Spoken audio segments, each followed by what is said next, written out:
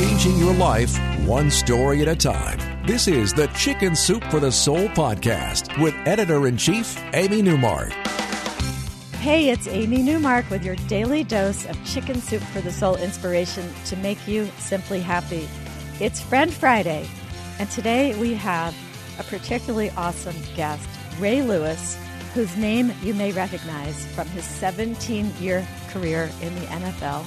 He played in 2 Super Bowls, and of course this weekend is Super Bowl weekend, so I thought it would be fun to talk to Ray about football, but also about some of the life lessons he learned from being a professional athlete. So Ray, welcome to the Chicken Soup for the Soul podcast. Oh, thank you for having me on, Amy. It's a pleasure. You know, for those of you who are not familiar with Ray's bio, let me tell you, this is one accomplished guy. He had a tough childhood. He was abandoned by his father. He was raised by his hardworking single mother in Florida. He's been through glory, but he's been through controversy and injuries and heartbreak and tough times too. And so he is a guy who's really been through it all and has a lot of wisdom to share with us. He's widely considered to be one of the most dominant defensive players in the history of the NFL. He led the Baltimore Ravens to victory in Super Bowl 35 and again in Super Bowl 47. He was named Super Bowl MVP in Super Bowl 35. He's only the second player in NFL history to win both the NFL Defensive Player of the Year and Super Bowl MVP in the same year. He's one of the most awarded NFL players in history. And he's inspiring the rest of the world, too, by giving back. And a portion of Baltimore's North Avenue was actually renamed Ray Lewis Way in honor of how much he gives back. And he's a New York Times bestselling author. He's a frequent television guest. And he has a really good podcast that I just started listening to with Dr. Christian Conte. It's called Tackling Life. So, Ray, I thought that today we should talk a bit about the Super Bowl, and then let's talk about tackling life and some of the great advice you've been sharing on your podcast. Let's do it. So I'm going to confess to everybody, we're actually taping this a week before, the Friday before the Super Bowl. And so Ray is actually calling in from the Pro Bowl right now. Now, I listened to the podcast, and I heard, at least when you recorded the podcast recently, you said you thought Atlanta would win. Do you still feel that way? Yeah. I mean, I like Atlanta. I'm a little bit biased because my nephew plays for Atlanta, defensive tackle number 97, Jared Grady. And so I've had him since 5 years old. And, I've watched this kid develop into this grown man. He went to Clemson and had a great career at Clemson.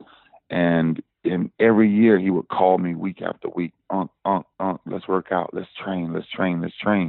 And it was rare, for kids and people like that to come back to feel, the type of training that I was doing at the time and going through. And so to see him doing this, it's like me having another son. I'm watching another son going to the Super Bowl. So I was so proud of him because I was at the game when they actually played Green Bay this last weekend. And it was just so awesome to see him actually, get that chance in his second season to go to a Super Bowl. But when you think about the Atlanta Falcons, when you think about offensively, this would be the highest scoring offense of all time if they go win the Super Bowl. And I've always said that, a great defense will beat a good offense all the time. But I'm just sharing with you, Amy. I watched them just package up closely what Atlanta is doing with their two-back sets, what Atlanta is doing with Julio Jones, what Atlanta is doing with Mohamed Sanu, what Atlanta is doing with Dan Quinn's philosophy of what he had at Seattle for so many years and now can transfer that over to the Atlanta Falcons to change the culture over there with a bunch of young talent. I think their oldest guy on defense may be 25, 26 years old. So they have a young future. But you talk about the many different pieces that they have, and listen, taking nothing away from Tom Brady. I think they're going to have to beat him, though. They're going to have to figure out a way to really beat Tom Brady. How do you beat Tom Brady? You have to really confuse Tom Brady on defense and not let him know that. But when you think about all of the pieces, I like Atlanta from what their ability is offensively to put up so many points and make people have to score to keep up with them. Well, I live in the New York area, but I actually live in New England. So I got to admit, kind of rooting for the Patriots. But I don't Yeah. want to wish anything against your nephew, your honorary son nephew. So I'm just hoping for a great game.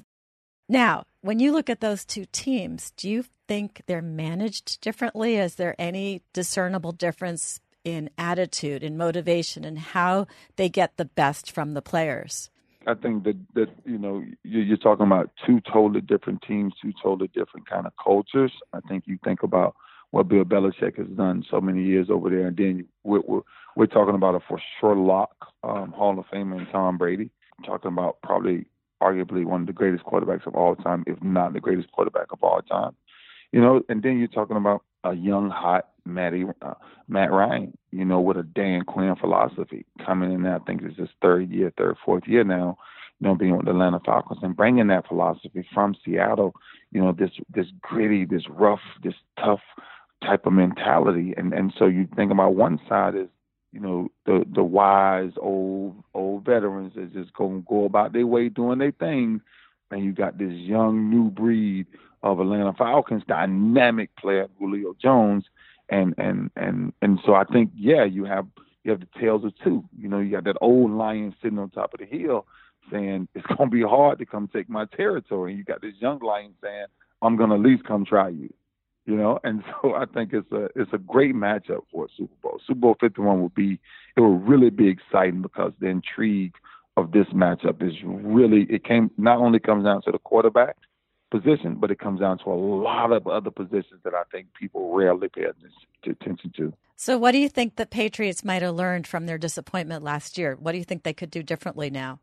Well, I think, when you think about just the maturity of getting back to a Super Bowl after, missing last year's Super Bowl, there's always adjustments. And that two adjustments, it's really small, Amy. It's like with teams like that, it's never really big. It's just one or two adjustments. It may be an injury, right? It may be an injury to the offensive line, maybe an injury to the defensive line. But it's always something very small that they need to tweak to get back to form, to say, okay, we're back again. Yeah, and we can apply these lessons to all of life. Now, I love the way that you and Dr. Kristen Conte on your podcast take all of the lessons you've learned from sports, where you have to have an incredible amount of determination and energy and motivation and be set on your goals. And you've taken all of that and you've turned it into lessons for life general. And I know one of the key things that you guys always talk about is setting goals. And we are still at the beginning of 2017 where people are still thinking about New Year's resolutions. So how do you go about setting goals, and how can mere mortals like us who are not NFL superstars set goals and set ourselves on the right track for 2017? You see, but that's the thing I think that we never understand. That's the thing that sports has always did, right? Because sports is like the schedule is like set. And so one thing about a set schedule, there's certain things in your schedule that you don't have to figure out, like the structure of what time we get up, what time practice, what time meetings, what time we eat. All of those things are kind of set. And so what happens with that is once you have that part already taken care of, then the goal-oriented part comes easily, because now you say, okay, year one, I want to do this and I want to accomplish this and I want to go to a Pro Bowl and I want to possibly be Defensive Player of the Year. But life is the exact same way. Like if you don't have a set schedule in life, life will run you crazy. Like because if you don't have a set schedule, Amy, the hardest thing to do is then to set goals. Because every time you wake up, every time you go to bed, you're always running, and you really run the same race, because there's a fact to life. Either you're getting better or you're getting worse. Nobody stays the same. Well, that's interesting. You are retired, so you're retired now, but you're super, super busy. How do you set your schedule now that somebody isn't doing it for you? So think about this. So now, not only am I an old school person, I'm an old school person when it comes to this. I write down everything I do in every part of my day.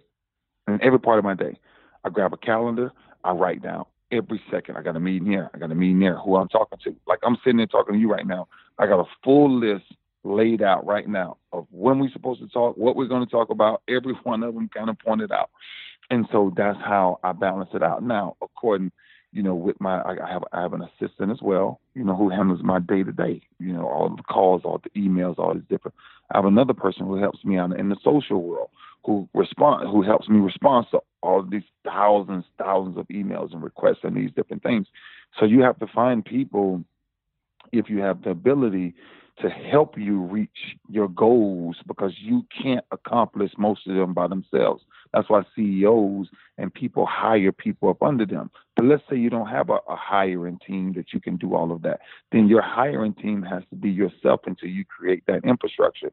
That's why the good book says, write the vision and make it plain. Because if you don't write down what your vision is, if you don't write down your everyday goals, if you don't write down your everyday failures, I guarantee you will repeat and stay in the same spot. It's like quicksand. It's like every time you move, you will sink deeper, simply because you haven't looked beyond to see what I need to do next, or what's the next, route for me to take. And that's one of the biggest things I think people, do, is that we stay stuck in the same place too long. There's no way you can stay stuck in the same place too long, because the world is ever evolving as well as life, and we're not getting younger. We're all getting older. So I think that the true key to knowledge and wisdom, the difference of knowledge and wisdom, is knowledge is actually doing everything to just gain all knowledge of any type of resource you may have. And then wisdom is the application of that. And that's what setting goals is. You have to apply everything that you wrote down, everything that you researched, everything that you now know. And that's the difference of people who really achieve incredible things and people who don't. People who choose incredible things, I guarantee you, they are not only goal-oriented, but it's written out it's written out like the perfect blueprint. Yeah, and you know what else I noticed? You created a team. You've got your team of people who help you to get through this very intense schedule. And you're a team guy, right? Your whole career has been based on working well with a team of people. So you retire, you set your goals, you set your schedule, and you create your team to help you execute on your plan. So I love that. Absolutely. And that's something we all have to learn, is to delegate, to accept help from other people, to be willing to ask people for help. And even if we're not in a position where we can hire people and pay them to be part of our team, everybody can get people on their team for free, right? You can reach out to people and everybody say, can. Right, help me with Everybody this, help me can. with that. People Right. want to help. You just have to be willing to ask them to help. Yeah. You got to be bold enough to ask them, right? Most, and I'm going to speak for men, most men won't share their deepest pains. Most men won't share their greatest weaknesses. They won't share it. But a lot of men, and a lot of what they want to express is, man, I can't type as well. I can't write as fast. All these different things. So guess what? Go ask somebody to do it. Go find somebody to do it. Like, don't sit there and let your vision, go down the drain simply because there's a skill that you don't physically know how to do. Go get somebody to do it. And so, so people won't say, oh my, what about he got money to do this? Okay, so before money came into play, I was creating the same models when I was in high school, college, all the way through. So this model for me isn't new. It's just changed people. I love this. So set a schedule, create a structure that forces you to achieve, and make sure that you get people on your team, because they're out there willing to help you. So these are three great pieces of advice for 2017. Thanks so much for talking to us before the Super Bowl. I really appreciate it. Have a great Super Bowl weekend. And everybody out there, thank you so much for listening today. I'm Amy Newmark. The next time we get together will be Motivational Monday. And we're going to talk about a very personal topic for me, the recent death of my mother, and some of the practical lessons I learned from it that I hope will help you. Ray, thank you so much for joining us today. And everybody go to raylewis.com to see what Ray is up to these days.